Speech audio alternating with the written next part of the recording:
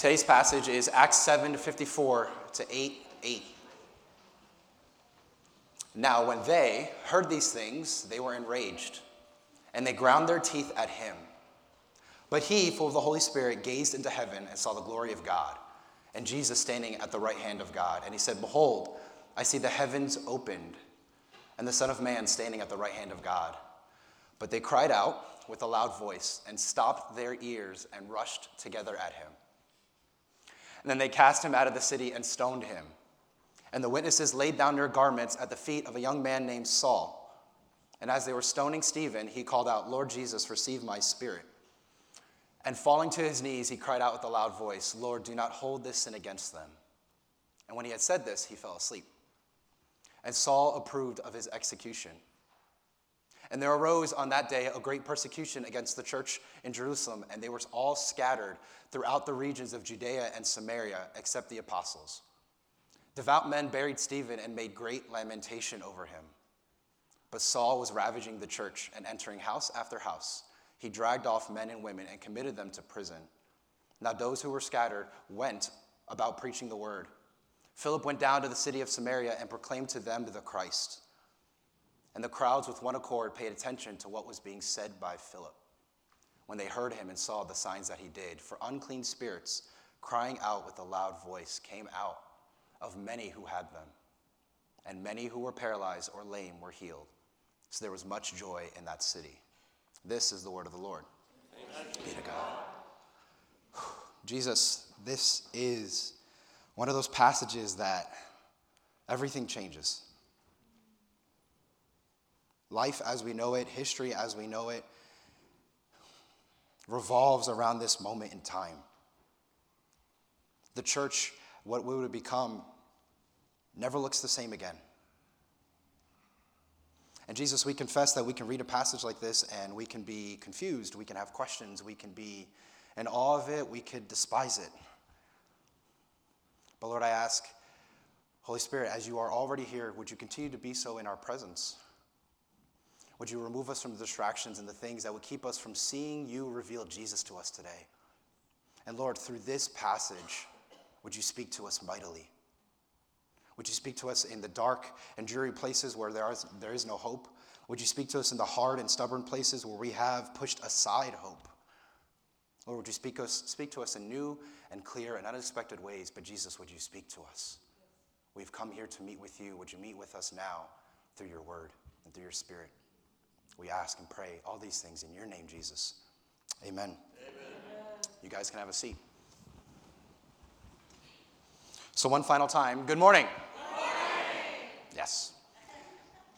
Friends, I don't know if you were paying attention to what this passage actually has to tell us. It's not that great of a passage. And here's what I mean. Today we're going to talk about a man being murdered. We're going to talk about the church facing persecution. We're going to talk about pain. Who likes pain? Not really. Most of us don't.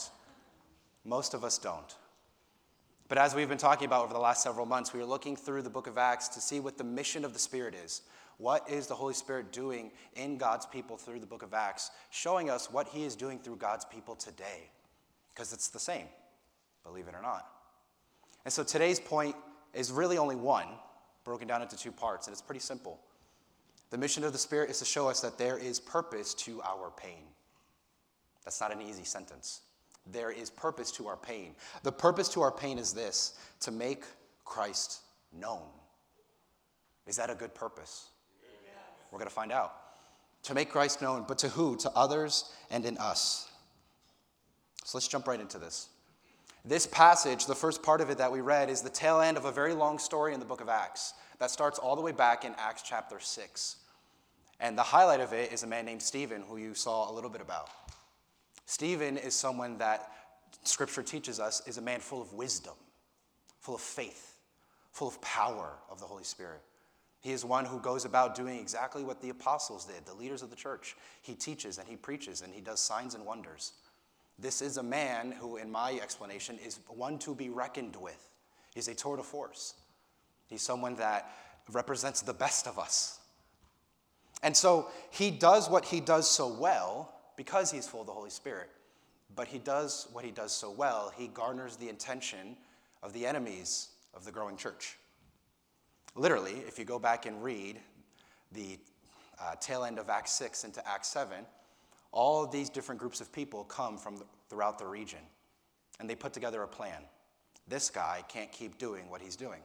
He's undermining us, right? We have talked about power from up here before. They're undermining our power.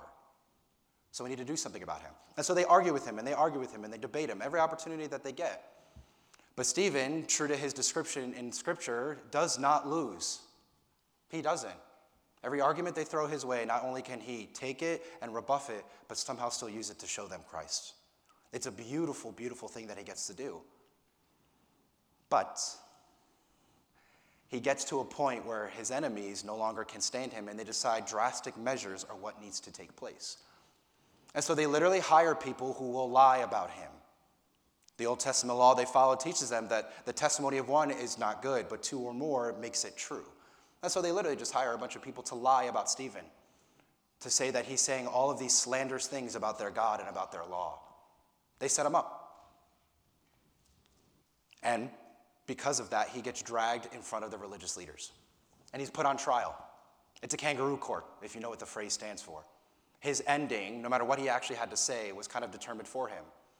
Because if you want to go back and read Acts 6, the people who put him on trial are the same people who hired the fools to lie about him. Think about that for a second. Could you imagine if you got called to court because you were being convicted of a crime, and the very person who set you up for that crime was the judge? You're going to lose. There's no way out. And what we read this morning is, at least from their perspective, Stephen loses. He loses. Scripture talks about it as saying he fell asleep. One of the reasons the Bible talks about it like that is for something that Paul will talk about later in one of his other letters. Because for the Christian, we have hope that death is not the end. And so it talks about it in the sense that he fell asleep. But friends, don't let that language catch you off guard. They killed him. It's murder. The term we usually use is martyred, because he died for his faith. Is this something we should have seen coming?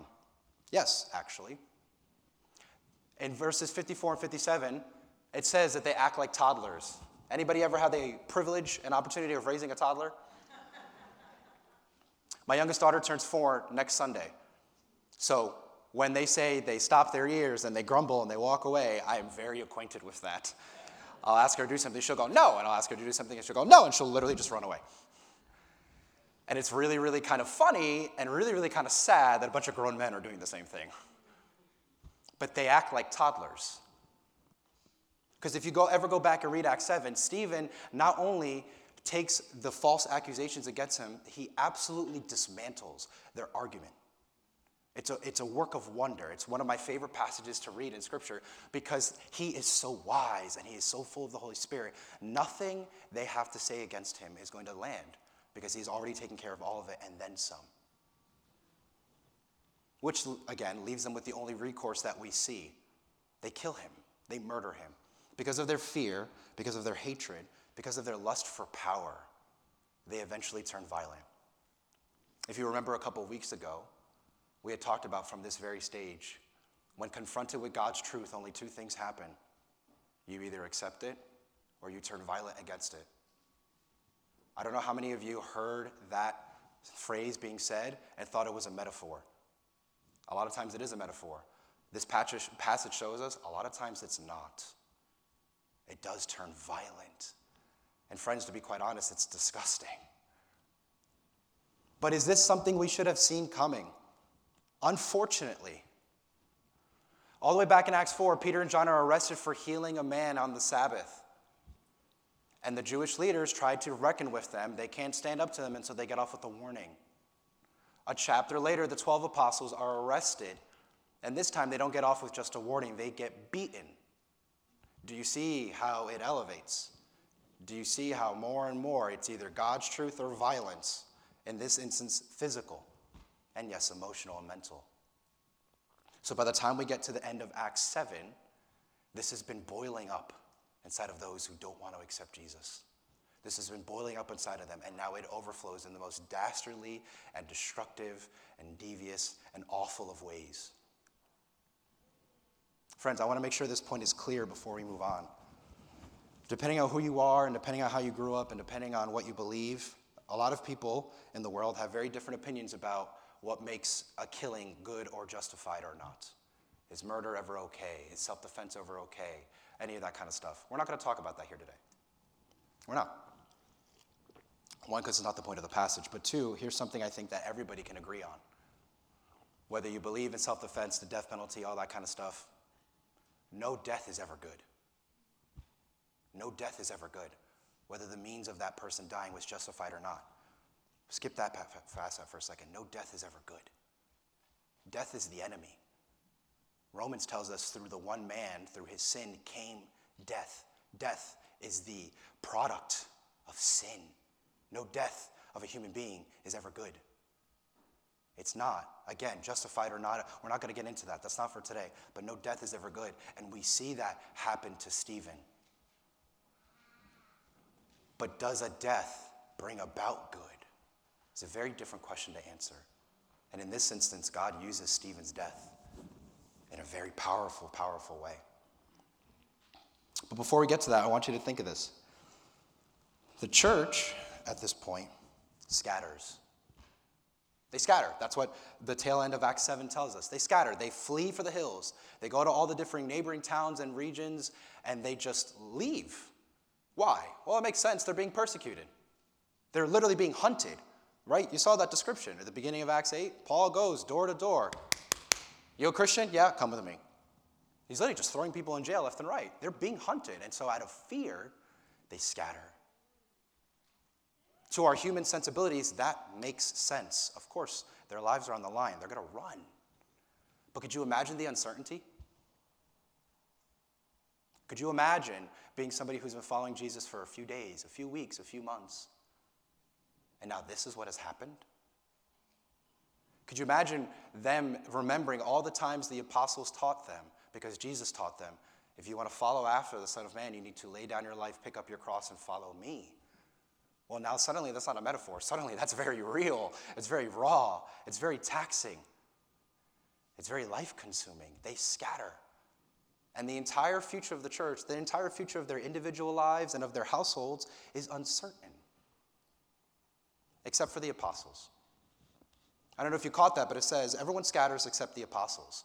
Could you believe it or not that the apostles have actually been here before? Not in this exact moment. Nobody's ever died yet for their faith in Jesus up till this point. But they've been here before, right? Jesus tells them 3 different times, the Gospels records it for us, that the Son of Man is going to die, be buried, and on the third day rise again.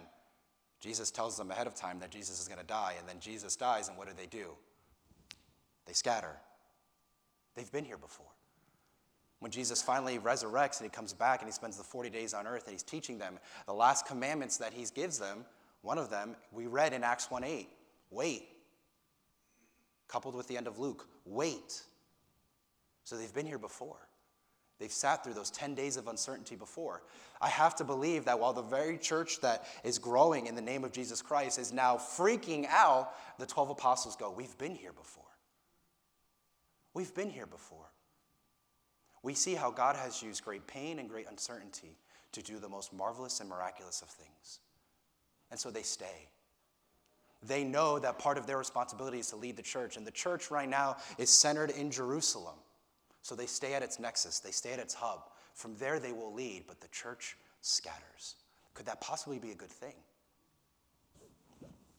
It turns out it can be. Friends, this is the question I want to ask that's going to make us understand the point of today's sermon. When life goes off the rails, what do? This isn't rhetorical. Honestly, ask yourself, what do? When the world stops making sense, what do? Because that's what happened to them. The world stopped making sense. The world literally fell apart around them. What do? I want to give you some encouragement that even though a lot of times when we're following Jesus and trying to listen and be faithful to the Holy Spirit, a lot of times it doesn't seem to make sense. But just because it doesn't make sense does not mean that it is nonsense. There's a very, very distinct difference. What do we do? The purpose to our pain is to make Christ known to others and in us. Stephen holds on to this in the face of tragedy and injustice. Did you know that Stephen's death is basically a mirror of the death of Jesus? They die in almost virtually the same ways. And if you don't believe me, I'll show you. Leaders acting irrationally happened to both Jesus and Stephen. They're both taken out of the city, and they are given very brutal, brutal deaths. I don't need to go into detail this morning, but if you don't know how absolutely awful it is to either die by crucifixion or to die by stoning, 5 minutes on Google will let you know these are horrible ways to die. They both pray to Jesus, so they pray to God, commit my spirit. In the midst of their lives being taken to them, the very focus that they're looking for has nothing to do with their own lives. Jesus, I commit my spirit to you. Even now, in the most awful of circumstances, I trust you. Whew. Okay. They pray for forgiveness. Did you catch that? Stephen's being stoned to death, and he says to God, Lord, forgive them, for they don't know what they do. Do not hold this sin against them. What? Like, I don't know about you, but I was taught to teach the Bible that, I was taught to read the Bible that you really immerse yourself in the story. Put yourself in Stephen's shoes. Is praying for forgiveness for the enemies that are literally killing you in the here and now the very thing that would probably come to your mind? Nah. Maybe for the best of us. But for most of us, we're going, why? Ow. Please stop. Help me get out of this. Jesus, take it away. And that makes sense. And yet Stephen is so like Jesus. He prays the same thing Jesus did when he died. Whew. How? Hold on. But what does this death accomplish, right? I brought up the question earlier. Is a death ever good? No, but can good come out of a death? Yes. It took Jesus' death to save us, right? We know that. We talk about it every Sunday. It took the blood of the Lamb to cover and pay for our sins. It took the blood of the Lamb to restore that relationship between God and man. It took the blood of the Lamb to conquer sin and Satan and death. Jesus' death won us everything. The most horrible of things is at the very center of our faith. So yes, our Bible very much teaches us that while a death is never good, there can be good that comes out of a death. When Jesus dies, he brings the Holy Spirit. He makes that way. That's what he teaches us in John. So he births the church. And now Stephen, when he dies, the church now grows. Here's a really cool kind of a God wink moment. I don't know if you think God has a sense of humor, but he does. He really does. And so here's one of the ways I can show you that God has a sense of humor. When you open up your Bible and you read it, you see that a lot of times there are chapter numbers and verse numbers, right? I'm assuming you've seen that before. That didn't just come out of nowhere, right? That came from modern translators. As they translated it into different languages, they decided we need some kind of system of organization. And how they got the numbers and where they put it is a conversation for a different day, but it wasn't just random. There was a method to it. But isn't it ironic that so often, a lot of times, the verses that end up playing off of each other and connecting each other have some kind of numerical significance to each other, as if God knew, because God did know. And so yes, how do I know that Stephen and his death and his life and what he did was going to grow the church? You ever remember how in Acts 1:8, Jesus tells them, you will be my witnesses in Jerusalem and Judea and Samaria and to the ends of the earth. They had no idea how that was going to happen. But Acts 8:1 tells us the church scatters and they go to Judea and Samaria. Whew. There's a little, God's like, I know what I'm doing. It's the same thing. All I got to do is flip the numbers. Go ahead and check me whenever we're done here. But man, how could Stephen trust God in that moment? How could Stephen realize that the pain that he was experiencing, which was not just emotional turmoil, but very physical pain that then ended his life, how can he trust that God was going to do something for that and do something with that? Because he knew God. He knew him in a way that Jesus actually desires for all of us to know him. He had such a closeness and a oneness with our Savior that it changed him. And changed him in ways that we'll get to in a minute, but enabled him to see that the pain that he was currently experiencing was not just some random act. It wasn't just because life sucks sometimes and because bad things happen to me. He knew that there was a purpose to this pain, and he trusted that God would use that pain in his life to make Christ known to others. The church is what it is today, friends. You have heard the gospel of Jesus Christ because of Stephen. Think about that for a second. The church as it exists today is built on the back of the apostles, and before them the prophets and the ancestors and whatnot. Stephen is included in that number. We sit here now or watch online now, hearing this message that has changed and has lasted across time because of men like Stephen and because of women who were also like Stephen but were women. I have no other way to say that, sorry. Stephen knew the purpose to his pain was to make Christ known in others, but he's not the only one in this passage that does that.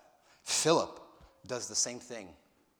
The second part of our passage was the beginning of Acts 8. In the midst of fear and uncertainty, which we've talked about. The church is scattering. What are they going to do? What's my future look like? What am I going to do now? Acts 8 tells us he proclaims to them the Christ. Think about that. They're being religiously persecuted. A giant question mark that they didn't see coming now dominates their life. If you've ever gone through a season of intense confusion and turmoil and uncertainty, you know exactly what it is that I'm talking about. Where something or someone can happen or enter into your life, and all of a sudden, instead of your life having all these different parts to it, it seems like this one thing or this one person or this one situation now occupies the center of it, and everything else revolves around it. And I don't mean that in a good sense. That's what happened to these people. And Philip knows the same thing that Stephen knows. There's purpose to the pain to make Christ known to others. How do I know that? He proclaims to them the Christ. If Philip doesn't go to Samaria, none of these things on the screen happen. The Samaritans don't hear the good news of Jesus. If you don't know anything about the Samaritans, go read John 4. That's where Jesus meets with the woman at the well. And the woman at the well says all that you need to know about the relationship between Jews and Samaritans. Who are you, a Jewish man, have anything to do with me, a Samaritan woman? We don't mix. We don't talk. We don't interact. You see us as other, and we see you as other. There is no friendly territory here. The gospel would have never gone to the Samaritans unless the church scatters. The Jews and the other people who would eventually start following Jesus in Jerusalem would have never gone to Samaria. Never. And yet they went. Philip obeys. And the Samaritans, who just like everybody else, desperately need for them to hear the good news of Jesus, for the Christ to be proclaimed to them, receive that news. If Philip doesn't go to Samaria, the demonic isn't rebuked and cast out. And as we have talked about so often before, and as many of us have experienced already, there is a stark difference in our lives when the influence and the presence of evil is now kicked to the curb and banished to where it should always be. There's a light and a joy and a freedom and a hope that is found when evil is put back in its place under the foot of Jesus. And these people get to experience that. The sick and the broken would not find healing unless Philip goes to Samaria. Let me paint for you a picture here. Could you imagine if there was somebody on the other side of the world who is suffering from some uncurable disease? Doctors can't even identify what it is. And they pray and they pray and they pray every day. Jesus, would you heal me? Would you work a miracle in my life? And every day they pray, you have a dream when you go to sleep. Sell what you need to sell, get on a plane ticket to some other part of the world, and go pray for that person. And you go, no, please, no. It's uncomfortable, I don't want that, I don't have the money, blah, blah, blah, blah, blah. Could you imagine if you were that person praying, and you knew that God had so orchestrated and ordained somebody in his family to be the vessel of healing and power, full of the Holy Spirit, to come and change your life the way Jesus wants to, and they didn't? Could you imagine the anguish and the pain and the anger and the frustration you would feel knowing God was calling somebody to intervene in your life and they just wouldn't? Could you imagine all those people in Samaria, broken, desperate, crying out to a God they may or may not believe in, but desperate for something to change? And imagine Philip said, "No, I won't go." That's heartbreaking to think about. But by God's grace and by his Holy Spirit, that's not the reality we read. We read that Philip knew there's a purpose to his pain, and so he goes and makes Christ known to those who so desperately need it. And now those people are in our family, and we see them one day in heaven, which I look forward to because I want to ask them what Philip looked like. And we're not going to belabor this point too much because we're going to talk about it next week, but Simon the magician is mentioned very briefly in Acts 8. There's a whole story we're going to tear into next week. Simon the magician is one who, as we've talked about here on this stage before, is one of the priests. It's one of the people who you would never think would believe in Jesus. They are so far removed that it is a waste of time and effort and prayers to seem to want to evangelize and minister to them and to love them like Jesus would. Simon the magician is one of those. Think about it. His name in the Bible is recorded as Simon the magician. His name is recorded as having an identity piece to him that has to do with black magic and anti-God. That's how history remembers him. You want to talk about somebody being far from God, being a priest? It's Simon. And Simon hears the message and has his life radically changed, as we will find next week, because of Philip. Because Philip goes, and he is faithful. And he is obedient. And he is willing to do what God asks of him, even in the face of pain and uncertainty, because he knows there's purpose to it.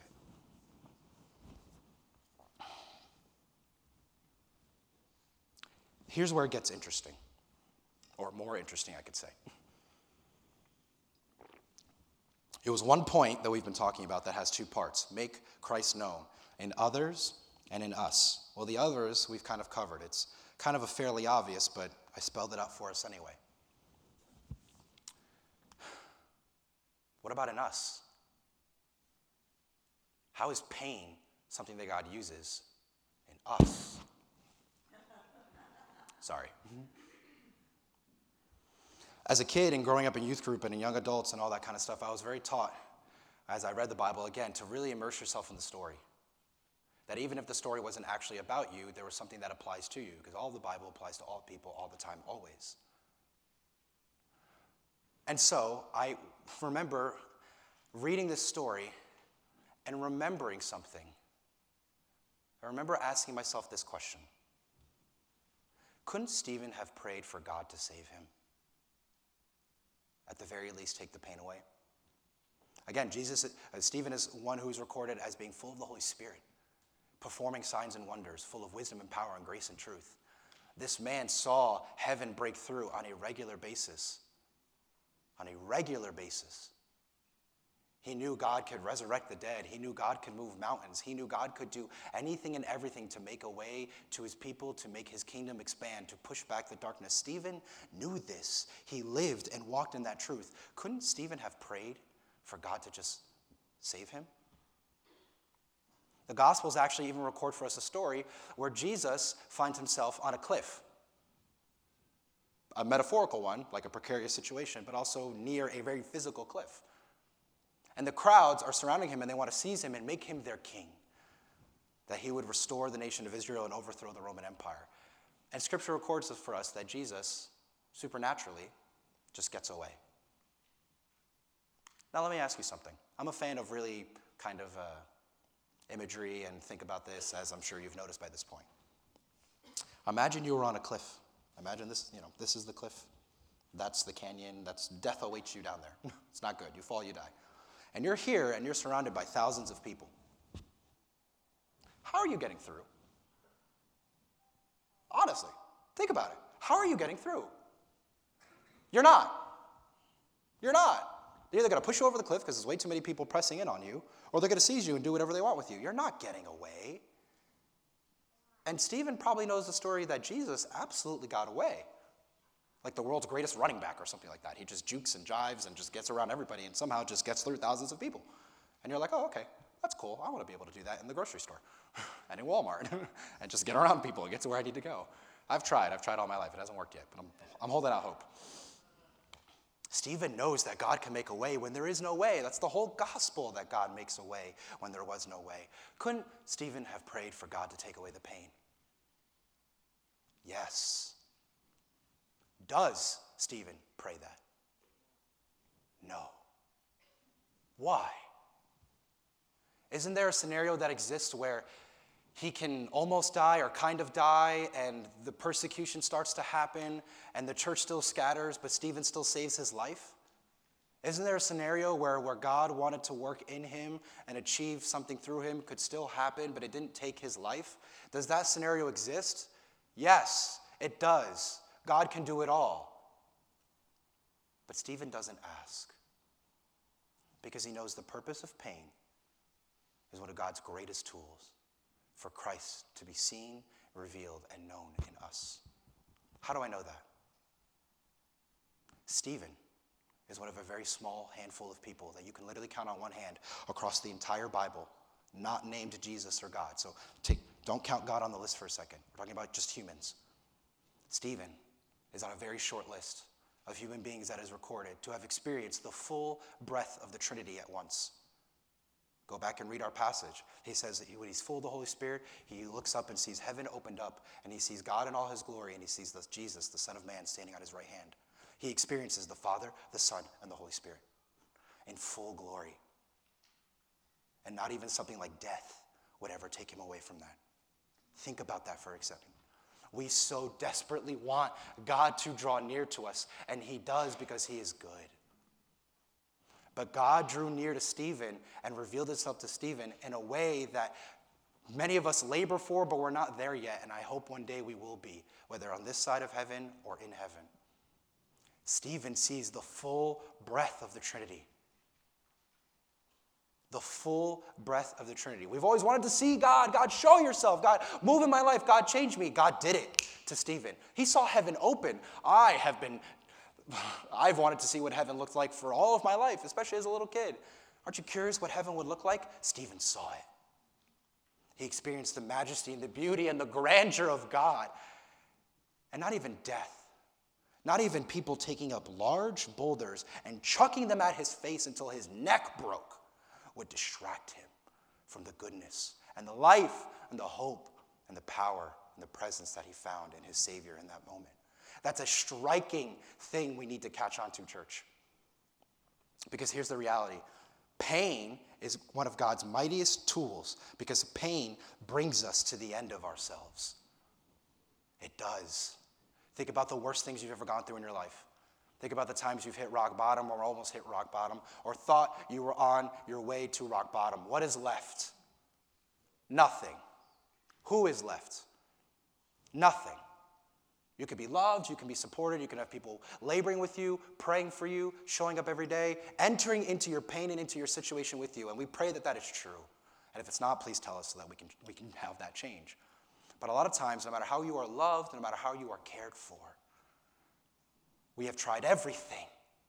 Every machination, every plan, every drug, every distraction, everything to somehow make sense of this thing that doesn't make sense called pain and to get it to change. And when we finally get to the bottom, we realize there's nothing left. There's no one left. What do we do? What do we do?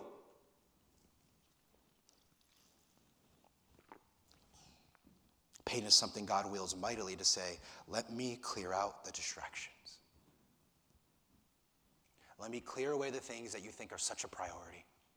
Let me clear away the things that you think should have such value and significance in your life. Let me clear away the things so that I could show you what you were made for. Let me clear away the things to show you what you were actually designed for. Let me clear away the things that I may show you who you were meant for. Because when you get down to the bottom, there's only one person there. There's only one person above all the death and all the pain and all the uncertainty and all the fear. There's only one person who has conquered it all. He has a name. And it's Jesus. It's Jesus. You get to the bottom, you're only ever going to find Jesus. Now, what you do with him when you're there is a different story. But man, God will use pain in your life to show you him. To show you him. Isn't it any wonder that when Jesus was actually being crucified on the cross and he breathed his last, the Roman soldiers who were standing at his feet, who casted lots for his clothes, who put the crown of thorns on his head, one, Scripture records for us, looks up and says, "This man was the Son of God." That's what it records for us. Go back and read the Gospels. In that moment, all Jesus did was die. As a Roman soldier, that man would have seen death aplenty, but there was something that he recognized in that moment, seeing our Lord and Savior die a horrible death. There's something different about this man. And even in that awful pain, God uses the death of Jesus for even that one Roman soldier to realize, I am revealing to you me. Stephen sees and experiences the Trinity.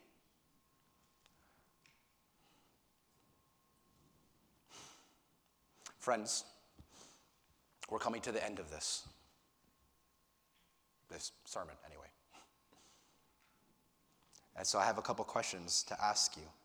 And these are real questions. These are questions I want you to ask yourself in this moment. Because I dare say, as we have a time of prayer at the end here, these questions will inform what God is stirring in your heart even now. Because some of us have never actually bothered to ask God to reveal to us the purpose of our pain. We've asked God to take it away. We've asked God to make it make sense. We've asked God to do something else with it. We've asked God to give us the strength to carry on. Not bad prayers. But have you ever asked God, God, what's the point? What's the point? Can this all be for nothing? Can this all be, as Nietzsche would once summarize, that it's just an abyss? There's just nothing here. Or can there actually be a purpose to the pain that God wants to use in your life? Every other explanation of why pain may exist falls short outside of the one that Jesus gives us, because everything else falls prey to pain. Every other explanation or every other salve you could put on pain eventually loses to pain. There's only one person who came and conquered it all, and he has a name, and it's Jesus. So if we're going to ask and find out what is the purpose for our pain, we're going to go to the one who conquered it all, and we're going to go to the one who Scripture shows us uses pain to show us him. It's a hard question to ask, but I want to encourage you, would you ask? Have we been gripped by fear for too long? For some of you, that middle part where we talk about the church scattering and the church having uncertainty and the church not knowing what its future is going to look like is something that really resonates with you. And you don't want it to resonate, but if you're being honest with yourself, it does. For some of us, fear has gripped us for far too long. Some of us walk around hamstrung. This is no way to walk around. It's good for your calves, but no way to walk around. For some of us, we don't even realize how deep fear has set itself in our hearts and made itself home. Some of us don't even realize that a lot of what we do and a lot of how we respond is not even driven by things that we think for decide for ourselves. It's driven by fear. Do you know that neurobiologists have been able to do brain scans and realize that very often the way someone reacts to a situation is faster than any computer can measure? Think about that. Your brain tells you what to do before a computer can even recognize that your brain is doing something. It's instinct. For many of us, our instinct has been gripped by fear. We respond out of fear before we even realize we're afraid. And we're so inoculated and we're so used to it, we don't even see it as fear anymore. We just say, that's just who I am. That's how I live my life. It's always been there. No, it hasn't. That's Satan. That's not from Jesus. That is not what he desires for his people. So how many of us have been gripped by fear for far too long and have let it dictate the circumstances of our life, have let it dictate the path of our lives, have let it dictate how we have a relationship with others and with Jesus? And some of us need to, this morning, stare that sucker in the face and say, in the name of Jesus, no more. Because that's what Stephen did, and that's what Philip did. And we stand here based upon the work that God did in their lives today. And some of us are going to find yourselves in this camp, and I can be honest, a lot of times this is where I find myself in this camp. Is the Holy Spirit actually making us more like Jesus Christ, but we wish there was another way. We say, God, I love you. God, I want to serve you. God, I want to be with you. God, I want my plans to be your plans. I want my heart to be your heart. I want to see people the way you do. I want to be all in for you, Jesus, and I will sacrifice whatever it takes to be all in for you, Jesus. We are in love with him. We are committed. He has gripped our hearts because we know that he is worthy of our hearts and that we were made for him. And a lot of times, we look at that and we go, I don't like that. I don't like what you want to do there. I don't like how you want to do it. Jesus, I love you, but I don't love the plan. Jesus, I love you, but I don't love what I'm feeling. Jesus, I love you, but can there please be another way? And this is one of the hardest things that God teaches us. This is one of the hardest things I've learned in my life. No. No. God is more concerned about you being with him and you being like him and you being used by him than he is about your comfort. Because believe it or not, friends, the lie that comfort is everything we need is shallow. I have mostly lived a comfortable life by God's grace. It hasn't been that grand. It hasn't been that full. It hasn't been that life-giving. And it only ever has been when Jesus is broken in. I remember the jobs I've had before. I've had the pleasure and the privilege of working here. And I remember the times where I would be serving and ministering and doing things that seemed like it was in vain. It seemed like there was no point. It seemed like I was just taking 2 steps forward and 500,000 steps back. And I remember getting onto the other side of those events in my life, on the other side of those jobs in my life, and looking back and going, God, what was the point? That sucked. That was horrible. That was, friends, in a moment of honesty, there are times in my life that I don't even fully remember because a part of me has not let me remember because it was that painful. And I need Jesus to come and break through in those parts too. But I've looked at those other parts surrounding that, and I go, what was the point, Jesus? What was the point? That was horrible. And he helps me remember the students I've worked with along the way. He helps me remember the people that I have ministered to along the way. And please, hear me when I say this. This is not some humble brag on me. Tommy's the greatest pastor ever. No, without Jesus, I'm horrible. I really am.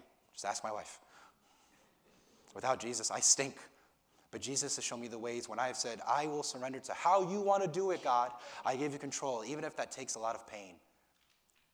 And Jesus reminds me there are mental health professionals today, and nurses, and ER doctors, and social workers and youth pastors that live in this world preaching the goodness of our Jesus because I was willing to be used by God in the midst of pain. And that's who he reminds me of when I don't want to be in pain anymore. Friends, I guarantee you, if you've ever surrendered to Jesus and let him work in you and through the pain, you have those people too. This world looks more like the kingdom of God because of the Holy Spirit in you. So don't let the lie of comfort and don't let the lie of control deceive you any longer. Recognize that this is where we might be. God, I wish there was another way. And then when it's not another way, pray like Jesus prayed in the garden. Prayed like Mary prayed when she found out she would birth Jesus. God, not my will, but yours be done. Fill me. Help me to see you. Help me to work with you. Help me to be changed by you, that this pain is just a hindrance. Paul, who we'll talk about in the coming weeks, understood this well. Because when he asked God 3 times, take the thorn out of my side, God said no. But it is in your weakness that my power is made perfect. It is in your weakness that God's power is shown perfectly. Friends, I'm going to leave this up on the screen for a second. Honestly, ask yourself all of them or one of them. Wrestle with one of these today. Come up for prayer when we have a time of prayer at the end. About one of these things today. Don't let the opportunity pass you by.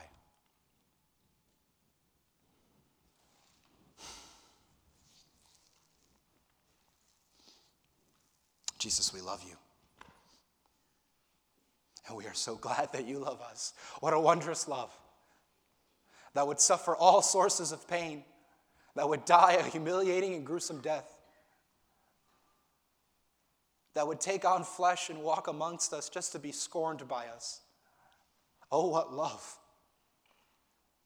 that surpasses all knowledge and understanding. Oh, what love that makes sense of the nonsense. Oh, what love that changes us and changes the world. Oh, what love. And Jesus, it is to you and to this love that we cling to. Stephen's death is horrible. But wow, how he knew you. Wow, how he was used by you. Wow, how he trusted you that the purpose of pain in his life was going to exceed far beyond him. And the regions and the lost and the broken and the whole world would be blessed by the death of one man. Thank you that Stephen died. Thank you that he was willing to die because Jesus died. God, thank you for Philip, who would do what must be done, who would serve in the face of fear and uncertainty, trusting that the purpose of pain in his life was to make Christ known to others. Oh, there is no greater purpose than that. Oh, there is no greatest purpose than that Christ would be known. Thank you for Stephen. Thank you that you bothered to put in that detail in Scripture that he saw you in full breath, as much as a human being could experience you on this side of heaven. Thank you that he saw the Trinity and knew it was sweet and knew the power of your presence. God, would we be a people continually soaked and changed and transformed and living out of the power of your presence? God, this is a crazy prayer, but would you use pain to bring us into your presence? Yours is the better way. Yours is the right way. Yours is the all-powerful, life-changing way. Everything else fails us. Everything else is all for naught. Everything else for shallow. Everything else is a lie. Everything else never delivers on his promise. But you always have, and you always will. Because you have conquered death and sin and Satan and pain. And so you are the only one who is fit to use that thing which we would never want in our lives, to bring us to you. Jesus, we sang earlier, you are perfect in all of your ways. Teach us that again today, that you are perfect in all of your ways. Help us today to find freedom from fear. Help us today to trust you even when we want another way. Jesus, help us to ask the honest and hard questions that we have been putting off because it just seems too difficult. Jesus, help us meet with you today. Holy Spirit, help us to meet with you today. Change us. Change us. Don't let pain have the last say. Show us that there is purpose to it all. We ask, we beg, we proclaim, and we trust that you will make it so. In Jesus' name, power, life, death, resurrection, and authority.